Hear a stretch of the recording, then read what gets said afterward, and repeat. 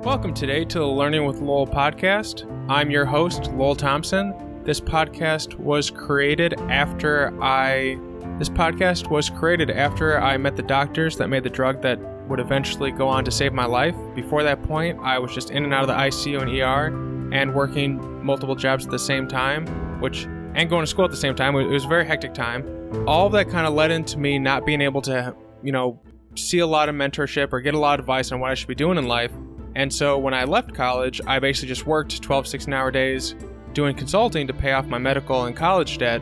I know a lot of you out there are, working huge, long days, and you don't have the time to, be current with the latest news in science or any of these industries we'll be talking with the experts on, or getting advice on how to get into those industries yourself. Each of these episodes, if I'm doing my job right, you're going to get some strategies, some ideas on how to navigate into the careers that they have, how to test yourself to see if they're doing what you want to be doing, see the latest news and interesting things that they're working on, and get a great sense of the new technologies and stuff that exists, all while in a really fun conversational format. Each episode has a variety of topics and subjects discussed, and if you go to my website or look in the show notes, you'll see each of those. You'll also see on my website hyperlinks to go learn more. Additionally, we're going to have timestamp show notes, so if you can click on those, it'll take you right to those sections, which is amazing. And all those can be found on my website, learnwithlowell.com. Today we're joined by Sarah O'Connor, not the one from Terminator, but an amazing plant chemist that is working on creating natural products from plants. We get into what her work is actually like, where the future is going, how a 15-year project would probably be done in 5 years, book recommendations, problems she's having. This is a great episode if you want to learn more about plant synthesis and how folk medicine is being used to create drugs and medicines to keep us all healthy and happy. So the first thing I always like to learn about people is kind of what they do when they're not working. And so I'm curious, do you do any gardening or anything with plants in your free time? Oh my goodness, I hate this question. This question makes me sound like a very boring person. I don't have any hobbies. It's funny, I got interested, I do have some plants. I really would not call myself an avid gardener or really good at growing plants.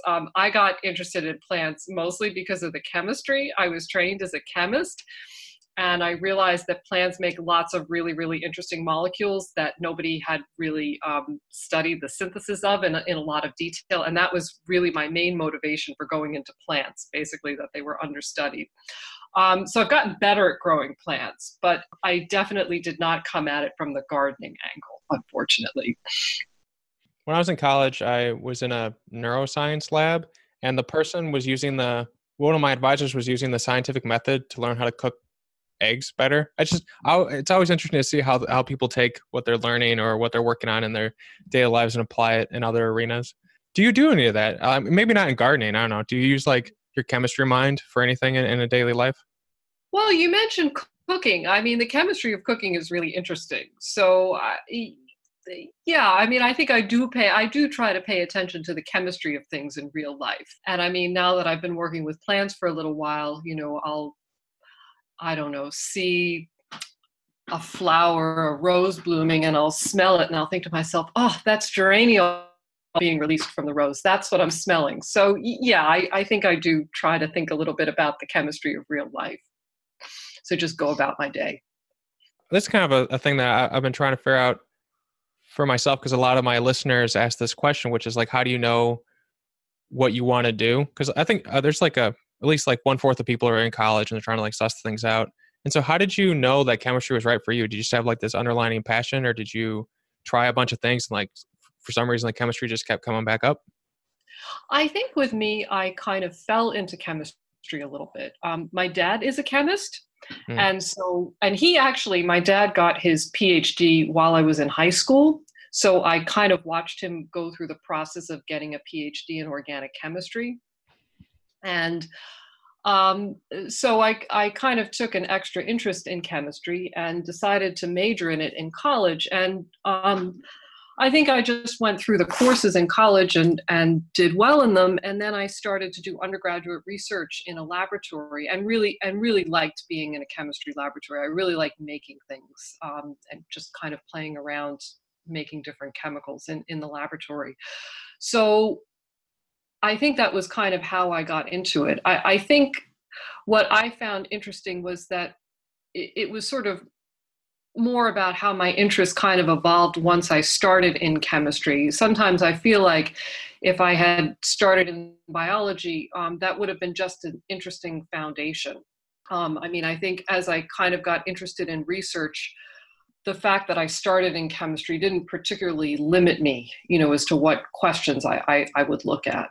Do you think that if you were an undergrad again, or someone who has always kind of been drawn to chemistry, would you suggest that they get into a lab as a volunteer or something like that so they can see? Absolutely. Yeah. Absolutely. I think it's the most important thing you can do, because I think there are a lot of people who are very smart in science, but they hate working in labs. And you should find that out as soon as possible.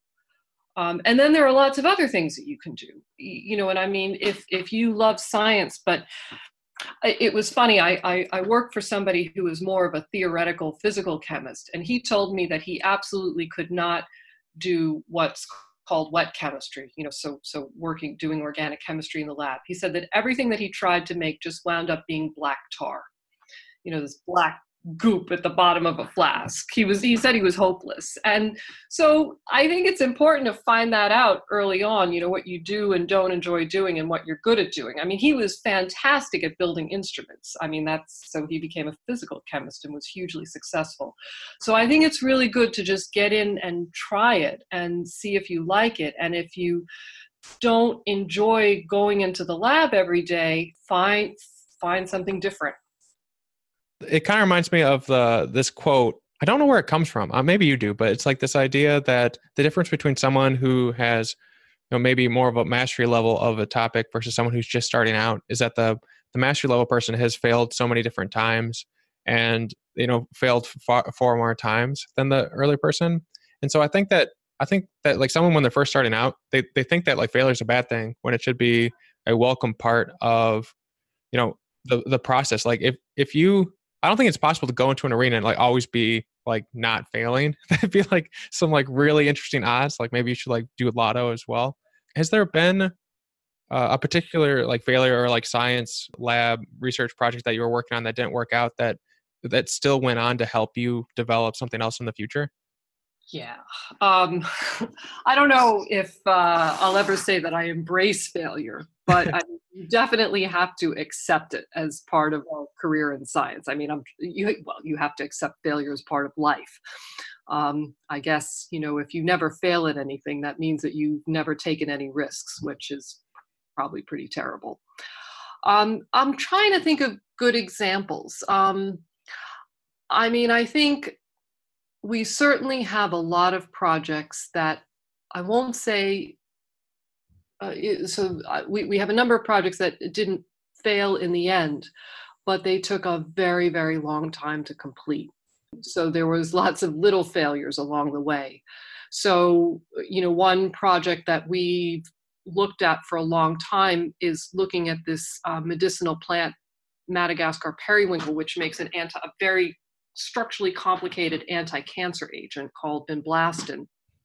And actually, when I first set out as an assistant professor, this was in 2003, I said, I want to figure out how the plant Madagascar periwinkle makes this compound. And we did it, but we did it with sort of the help and collaboration and input of many, many other research groups. And it was only finished in 2018. So, that was a success, but I mean, it didn't feel like it was going to be a success for a fair amount of those 15 years.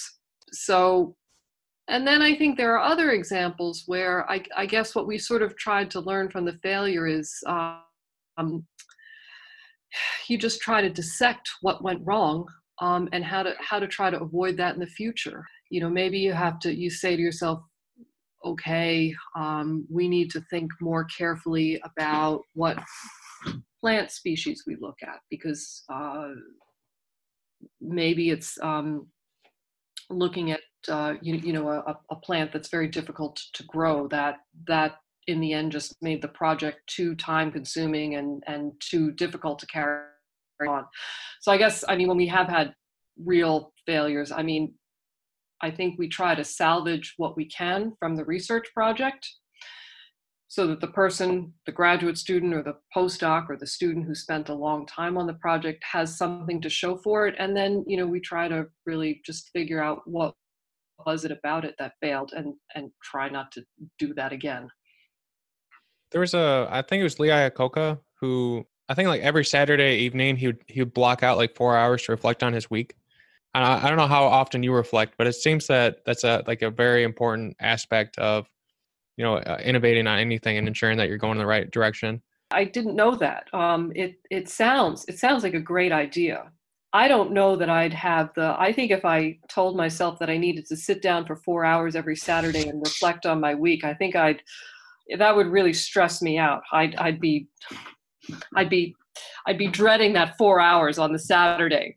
But I think it's absolutely true. You absolutely do have to reflect on what you're doing. And just in kind of thinking about it, I'd never really thought about this before, but I think the drive into and the drive home from work that's when I do my reflecting. Well, you got to have it sometime of the day. Yeah.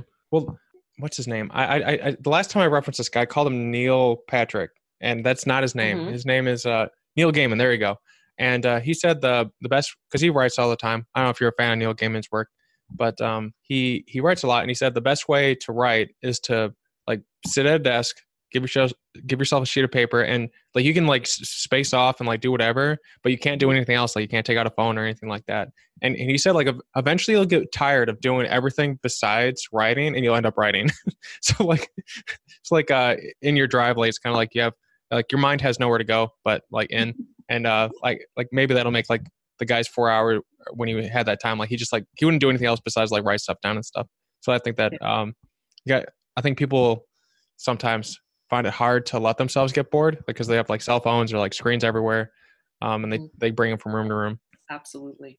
And it's funny because writing is such a big part of being a scientist. I don't think I really realized that when I was an undergraduate, but I mean, everything that you do in the lab eventually, much of what you do in the lab eventually has to get written up in some form or another. And, sitting down and writing a manuscript or a paper, for example, I mean, yeah, it's tough. You have to sit there with a blank sheet of paper and switch off your phone and switch off your email and turn off the Wi-Fi so you don't surf the web. And yeah, it's hard. Other than those things, have you found any other tricks? I found if I'm writing something, I say to myself that my goal is to write a really crappy first draft, and then like it takes the stress off of me. It never turns out that bad, but like that's like one strategy I use. Do you have any other strategies other than like turning everything off? Yeah, I think that actually getting something on paper is the best advice. And that's really good advice. I mean, because it's always easier to edit than to actually just write something from scratch. So just writing down anything, even if it's terrible, even if it's bullet points, if it's easier for you to write an outline than an actual prose draft, do that. Just get something on paper. Makes sense. Going back to the research that you mentioned a minute ago, I was reading through the AMA before this call. That's how I found Sarah. She did a really amazing AMA on Reddit. That was a lot of fun. And you got a lot of people asking about marijuana on there. Oh my goodness! Yeah. People are so interested about this. I don't know. I've never lived in a legalized state, or else maybe I'd be exposed to it more. And I don't know. Through my entire life, someone has only tried to offer me drugs one time. I don't know what it is about me that makes people feel like I don't want to do drugs, but it's always worked out for me. But okay. I don't know. Maybe I just look like someone who doesn't do drugs. But anyways, so I was reading that had like a really crazy, like you said, it took 10, 15 years, but that like to find it had a weird history. Like it had like Chinese medicine and a number of like branching trees to find it. Mm-hmm. Maybe I'm like thinking of like a different question you asked, but like, could you expand on like how you guys sifted down to find that one chemical and how it, like, you took like many different like multidisciplinary approach to find it, so that people can see like it's not just chemistry or not just this, like they can see like there's a whole tapestry of options and opportunities for people who get involved in this type of thing? Yeah, so I think there's a lot of different levels to look at. And the first level that you mentioned is actually deciding on what compound to look at and actually identifying a compound that has some kind of interesting medical or pharmacological activity. And in my opinion, that's actually the hardest. I think that's the hardest part, is to actually find a molecule that can act as a drug. And I think what I was saying in that Reddit was that a lot of these molecules that we use in medicine now, they actually have some kind of folk medicine history. Mm. So this, for example, this molecule vinblastine, this was used in Jamaica as a tea to cure diabetes. And in the 1950s, some Canadian physicians investigated this a little bit further, and they did actual kind of clinical trials to try to test the anti-diabetic properties of the extract of this plant, and they could not find any evidence of anti-diabetic activity. But what they did find, just serendipitously, was that these plant extracts selectively killed white blood cells. So that's kind of how they made the leap into thinking that the chemicals in this plant extract could serve as an anti-cancer agent for certain blood cancers. And they kind of took it from there. So lots of especially plant-based drugs do have some kind of folk medicine history. Artemisinin, which is an anti-malarial compound, this is another beautiful example of something that was known in Chinese medicine as something that had anti-malarial activity, and then was actually commercialized on a much larger scale later. So I think that's the first part of your question, is how to identify these molecules. And the answer is it's really hard, and kind of human history and looking at the uses of these plants in various cultures actually has a lot of really useful information. And then I guess the second part of your question is just sort of understanding a little bit better how the plant actually makes these molecules, and that's really what my lab does. We tend to focus on molecules that are known to have some kind of medicinal activity, and then we try to investigate it further. And it's been a really exciting time to do this research, because when I first started, as I said, in 2003, the tools that we had were, I mean, now we look back at those tools and they just seem so primitive. So we've just had this amazing revolution in sequencing technology and analytical tools that are available that have really allowed us to look at plants in a much bigger way. So when I was just starting out, it was pretty much unthinkable, that you'd be able to get the genome sequence of a medicinal plant that you've been working with in the lab. And now it's a very straightforward thing, for example. So you can use all of these new tools and look into the genetic information of the plant, which is now, very cheap to obtain. And you can use lots of really interesting and cool bioinformatic tricks to try to pull out the genes that encode the proteins or the enzymes that actually do the chemistry that put this molecule together. This kind of leads to a question that I've always had, and this is maybe when you look at the DNA, like it has the like millions and millions of sequences. How do we know which ones do what if you're looking at something for the first time? Like, how do you differentiate down using like the different technology to know that this string will do this, and then you can propagate that in bacteria and or fungi or anything else? Yeah, that's the $1 million question. It's really hard, actually. So, so I'll kind of give you a general answer, because I'm sure there are people with lots of different backgrounds and interests listening to this. I think this field really kind of first took off looking at antibiotic biosynthesis in microbes. And microbes, it's a really wonderful system, because microbes, specifically bacteria, have relatively small genomes, and the genes that encode a pathway for an antibiotic molecule, for example, they're located together on the genome. So they form what's called an operon. So you can actually, they call it genome mining. You just scan the genome and you look for these clusters of genes that might encode the biosynthetic pathway for, say, an antibiotic. There are tricks that we can do where you can do what's called annotating the genome.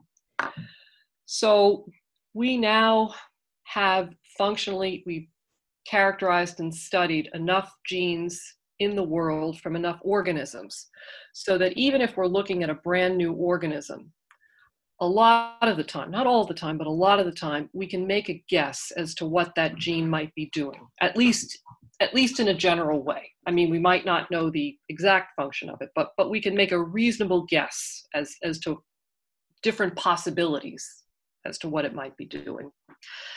And so that, coupled with the fact that these pathways are actually physically clustered together on the genome, enables you to do what's this genome mining and to be able to pick up clusters that have genes that are annotated as things that you might guess might be reasonably expected to be involved in antibiotic biosynthesis. And plants, which we primarily focus on, are harder, and that's kind of why we got into plants, because there was less work done on them because they were harder. And in plants, very often the genes of a pathway that synthesize a molecule like vinblastine or something else, they are not clustered together on the genome. One gene for vinblastine biosynthesis might be on chromosome 1, and another gene for vinblastine biosynthesis might be on chromosome 5. And plants also have huge genomes. So some plant genomes are actually bigger than human genomes. So all there's a lot of genetic sequence to look through in plants. So this is actually a very, very difficult question.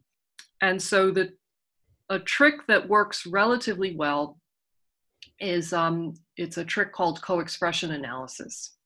So what you do is, instead of looking at the DNA sequence, you look at messenger RNA. And messenger RNA is actually kind of a diagnostic for telling you what genes are actually being expressed. So they're the genes that are, mRNA tells you the genes that are actually being switched on. So you sequence the messenger RNA in different tissues of the plant, like the leaf or the flower or the root.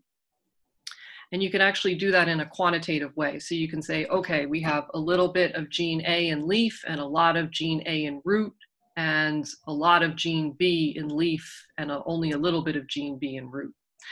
And if you know that the compound, the molecule that you're interested in is, for example, made in the leaf, you can only look at genes that are highly expressed in leaf, for example. And there are much more sophisticated ways to do that, but that's kind of the general idea. Other than just a genome size, are there particular benefits, strengths, or weaknesses between bacteria, fungi, and plants that made you pick plants as the primary thing that you wanted to focus on? Plants versus bacteria versus fungi, they all make incredibly interesting molecules, and they make orthogonal molecules. So bacteria make molecules that you don't see in fungi and plants, and fungi make molecules that you don't see in bacteria and plants, et cetera. So it's absolutely worth looking at all of them. We frankly chose to look at plants because there was an opening at the time when we started our research laboratory. In 2003, there were just relatively few people working in plants.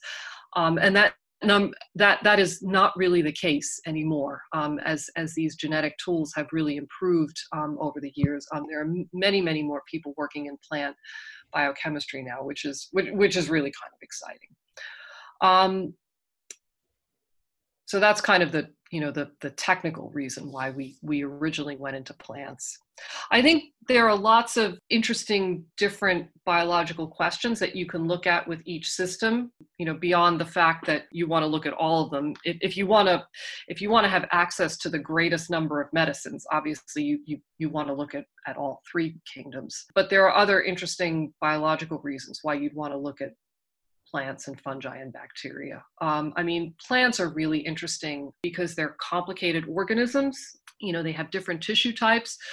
So one really interesting thing that we can look at in plants is we can try to understand how plants compartmentalize the synthesis of these molecules. So lots of times the molecules are made, so the first part of the synthesis of the molecule happens in one cell type, and then it gets transported to another cell type where the next 4 steps might take place, and then it gets transported back to the first cell type where the synthesis of the molecule is completed.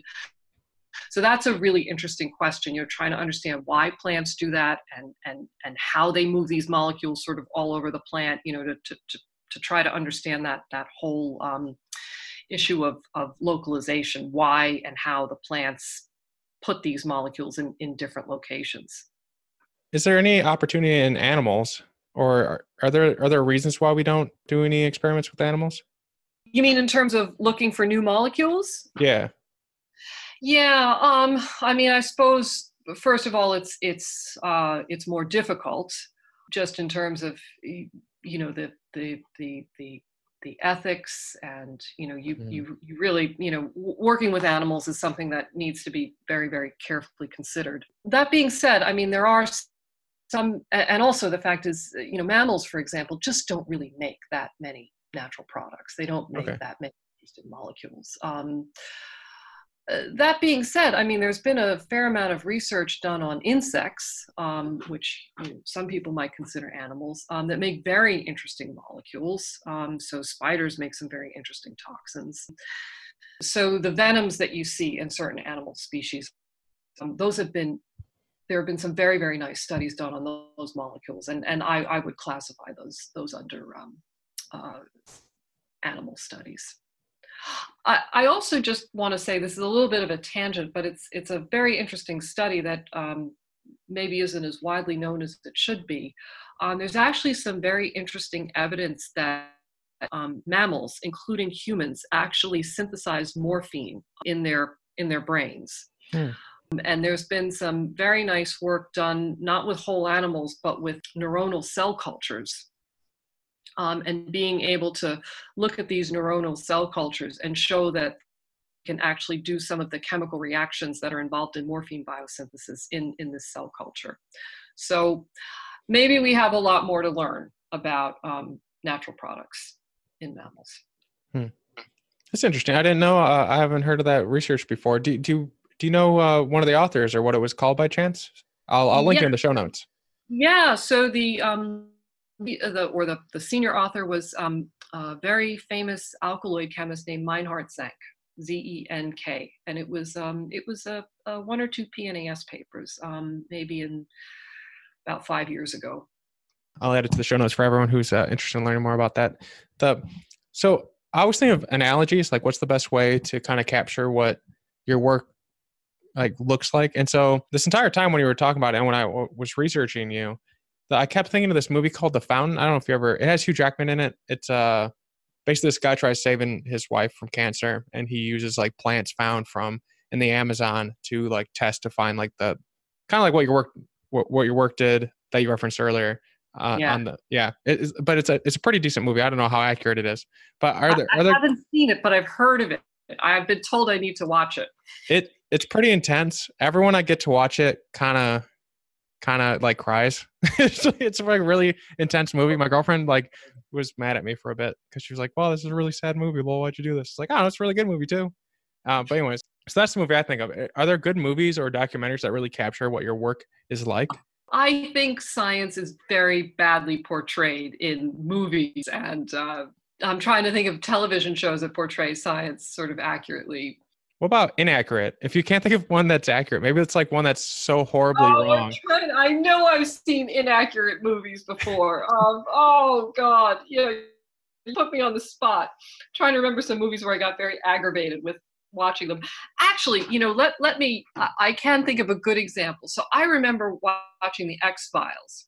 Mm-hmm. And they did a very good job with the science in the X-Files. So Scully would occasionally go into the lab and do some things, and she always did it very accurately. And what I learned was that the X-Files actually hired a consultant. I think it was a professor from the University of Massachusetts who was a biochemist, and she went in and she explained to them, exactly how the lab should be set up and what the equipment would be doing. And I remember there was one episode where they showed Scully doing what's called Western blot, which is a way to detect proteins. And I was just glued to this television screen. I was, oh my goodness, that's right. I recognize that brand of gel box, so that's an example where they got it right. That's awesome. I love when movies or TV shows, they take the time to actually make it accurate, kind of like Interstellar or anything like that. Cause it just adds like a level of realism that, Yes. like most people maybe wouldn't notice, but you would. And then maybe someone who's watching the X-Files sees that scene. It's like, oh, that looks kind of neat. I want to learn more about that. And then it starts something versus like, Star Trek. No, a Stargate, either Star Trek or Stargate, SG-1. Like they would just like make stuff up. Like this is like significant hand waving and then on to the next scene. It's like, I guess that's creative in its own way. Yeah, I would definitely recommend The Fountain to you. It sounds like the research you did, less tragic, I think, but the movie's really good. So what is like, if you were to look at the knowledge bases you use in a typical week to do what you are doing, what would they be? So that if someone wanted to do what you were doing, they could start thinking, okay, I need to learn, biophysics. I don't think biophysics is one of them, but they can kind of see like, what are the building blocks to build up to be doing what you're doing? Okay, so I think you do need to know some chemistry. Mm-hmm. That being said, many of the people in my group did not major in chemistry as undergraduates, but they did learn some chemistry along the way. I think you have to know some molecular biology, because a lot of what we do is cloning out these genes and trying to what we call functionally characterize them, basically figure out what they do, and that involves a lot of different molecular biology techniques to do that.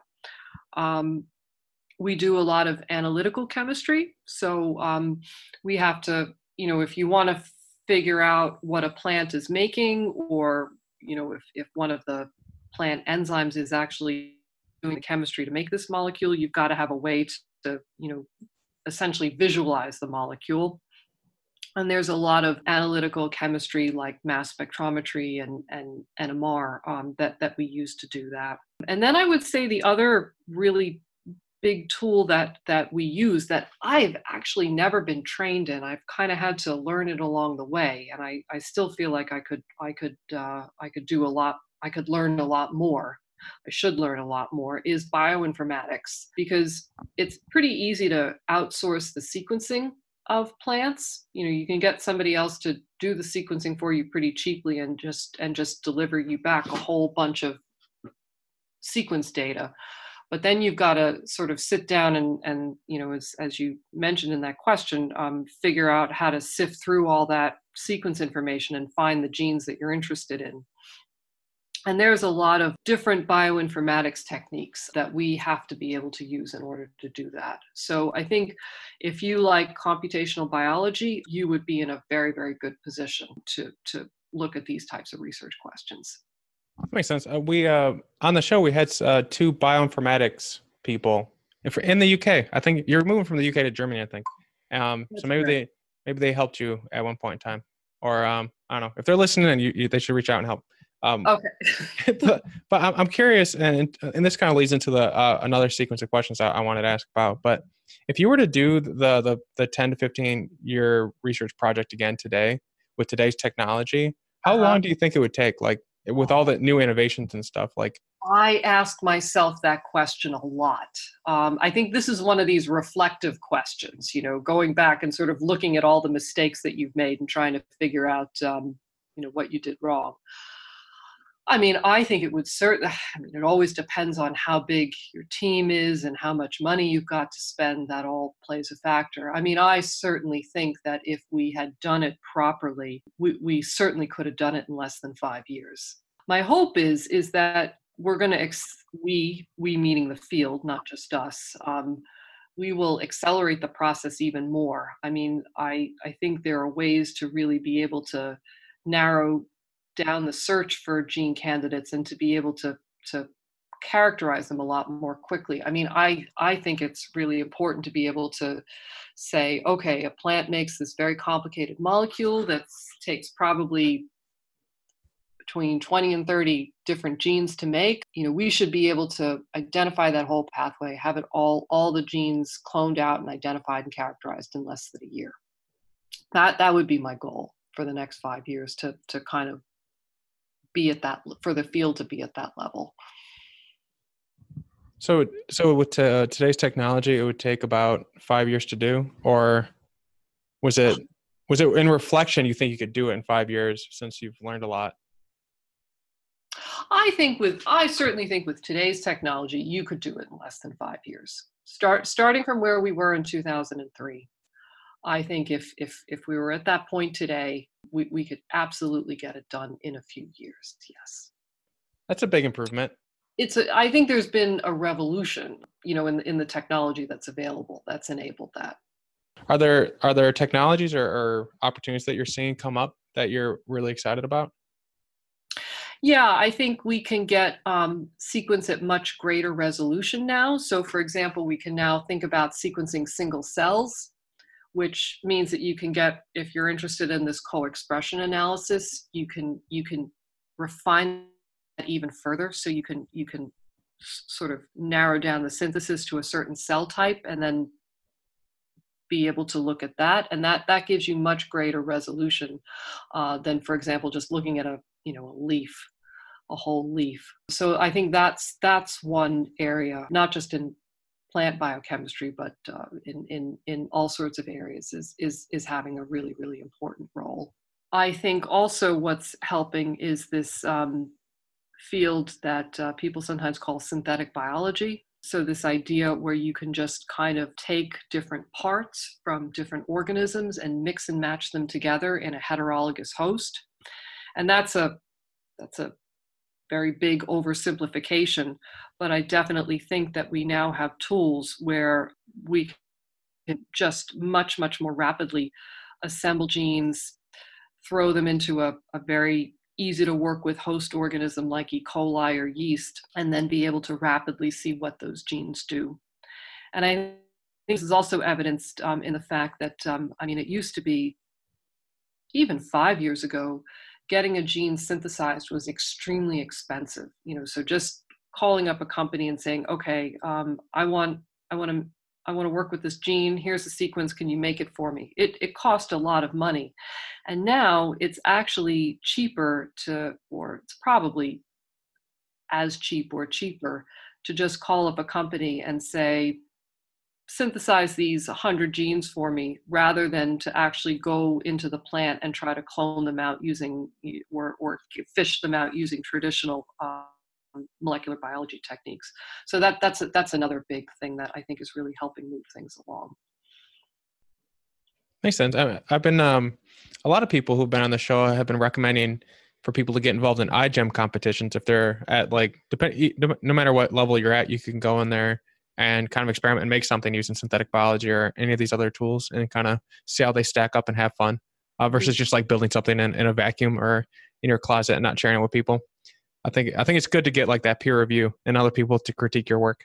Yeah, I agree. And I think the synthetic biology community, that's one of the great things about it, is that they've really promoted this type of, community type of work. So you're not just, a college student, working alone, trying to do something in a vacuum. But you're interacting with a whole group of people, and what you do essentially gets, published on a wiki page. And lots of times, the things that you actually make get deposited into a repository so that other people can use them, which I think is really a great idea. Is iGEM the competition that you'd recommend for people who want to get into plant natural products and experiment and play with them as well? Or is there another competition or conference that would be like better suited for Uh, that? so I think, I mean, iGEM is really for synthetic biology. Yeah. So and plant natural products could be part of that, but that would just be one small focus of synthetic biology. But I mean, I think iGEM it's the most, it's definitely the best known type of scientific competition like that. I certainly don't know of anything comparable to it embedded in the field of natural products. Hmm. So I think if that idea of working as part of a team and doing a project collectively and then competing in that type of science competition really appeals, I would definitely look into iGEM. And synthetic biology is such a broad field, and it can be applied to so many different problems. You're going to find a project that's going to be of interest to you. Makes sense. The last couple questions I have are kind of my standard questions I ask people because I don't know, they're fun ones. But are there particularly good books or resources that you think people would, after listening in to what type of work you do, would be interested in reading, or that you'd recommend them check out? So I think if you're interested in natural products, especially how they're made, and that's what we're really interested in. There's a really great book called Medicinal Natural Products by Dewick, Dewick, and I think it's a very, very good introduction, and it's in paperback, so I don't even think it's that expensive. Is there a problem that you're having that you need help with? Like it can be anything that is like unsolved or that is a pain point in your life right now that maybe someone listening could help you out with. Find you movies like The Fountain, for instance. Great movie recommendations are always welcome. I think if you know of an interesting medicinal plant, I'm always.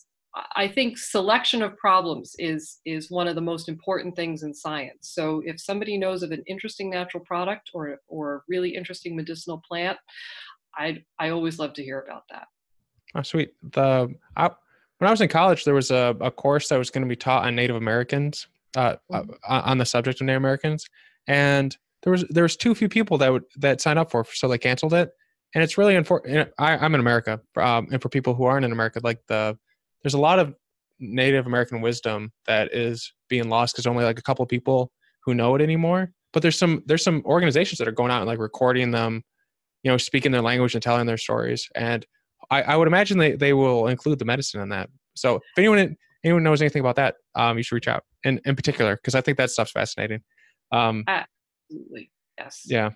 So it's just like, I mean, especially in America, I don't know, we really dropped the ball on those things, but there's like a whole continent of history. And I was recently reading that like most people think, like I know for the longest time, I thought that the Native Americans came over like 10,000 years ago from like the Australia, Russia ice bridge. Well, apparently that there's some evidence to suggest that there was a previous wave like 100,000 years ago that they came over as well. So that's kind of like the idea that people were here like 10 times as long. It's kind of an intense idea, but yeah. So anyone who's definitely check, and I'll leave links in the show notes to. Are you on Twitter or social media? I don't think I could find your any handles for you. We have a Twitter account. Okay. Here, hold on. I have to look up what it is. It's on my phone. Yeah, I am. Because that could be a good way to contact you versus like, I don't know, send an email. Twitter's like a pretty good way, unless you don't use Twitter all that much. If you need to get a hold of me fast, you should send me an email. Okay. But here, I think it's O'Connor Lab. Yeah, it's at O C ONNOR _LAB. Sweet. Yeah, it's good that you specify, because when I first looked up Sarah O'Connor, I got a different Sarah O'Connor from like the Terminator movies. Oh yeah. And, yeah. I don't know if you get any references like that a lot. I'm sure people made jokes. Definitely. That's another movie. I don't know the time travel in that movie. I don't know if it's scientifically accurate, but yeah. Anyway, Probably not. It's a good movie, though. I like the theory. I don't know if you're do you make are you the type of person that when you see a movie, like you make theories to make the world make sense? Or do you just kind of like accept it, like, oh, that was entertainment, move on? It depends on the movie, but I have for some movies. Okay, I'll give you mine for not Transformers, Terminator. But if you have like a good one for you, that I'd be interested to hear it. But the I think there's like a really good theory that the machines are sending people behind, like, and back in time because they keep wiping them out. They wiped out humanity the first time, and they were like, well, we have nothing to do anymore. And so they're the reason the resistance is allowed to persist, is that like they're like basically behind it all, and like it's just like a lab. They're just like keeping. Man, that's like almost like a Matrix type analysis of the Terminator. Yeah, but do you have any favorite movie theories that you wouldn't mind sharing? Oh my goodness, I don't know. No, I can't think of any. It's okay. All right, then. What is a question that you have that you do not have the answer to? Well, I mean, I have lots of very specific questions that I don't have the answer to. Yeah, if there's one that's like that particularly bugs you, maybe there's a person out there who will be listening who will have the answer. Okay. No one has the answer to my questions. The one I wonder about, like, what was here before the Big Bang was here happened. Or like what would happen if you were to stop the Big Bang from happening? Yeah. See, no, I mean, the question that is stuck in my mind is the question, because I was talking to my postdocs, a couple hours ago, and it's, okay, what is the sequence of the epoxidase that makes this Tabernet Montana natural product? I don't think that's a question that you had in mind. Yeah. I don't even understand it. I don't It's a very, very specific and technical question. No, I'm trying to think of like a good general question. You know what? A general question that I struggle with is how to identify new molecules as drugs. That's a really tough question. I mean, what are good ways to screen for new molecules that would make new drugs? How do you what's the best way to find new drugs? I feel like there's like a good opportunity for a startup to come in and like gather all the data from researchers finding like medicinal stuff in like the rainforest or in China, and then cross-referencing those plants with like current research or something. I don't know. People innovate anything. Like they're crazy. But okay, so the last question I have for you is there a quote or saying, or you could just like say something nice, but is there like a quote that you like that you wouldn't mind sharing and leave us in a positive way? Which does not kill you makes you stronger. How about that? And that was Sarah O'Connor. Like I said in the beginning, not the Terminator or the person who destroys Terminators, but the plant chemist from the UK that is moving to Germany. So in this episode, we got into plant biochemistry, blomblastin, antibiotic biosynthesis, folk medicine, books recommendations, movie recommendations, things that she would love help on, how you can sift through massive amounts of DNA sequence data to find actual parts that produce the chemicals and molecules that they're looking for, plant extracts, and more. Don't forget to subscribe and leave a review. We can be found on Twitter @LowellWasHere, Facebook, and on the website, learningwithlowell.com. Also sign up for the newsletter where you can hear amazing content every Monday, new episodes every Tuesday, and new blog posts around every Thursday. Remember to share and tell your friends. Please and thank you.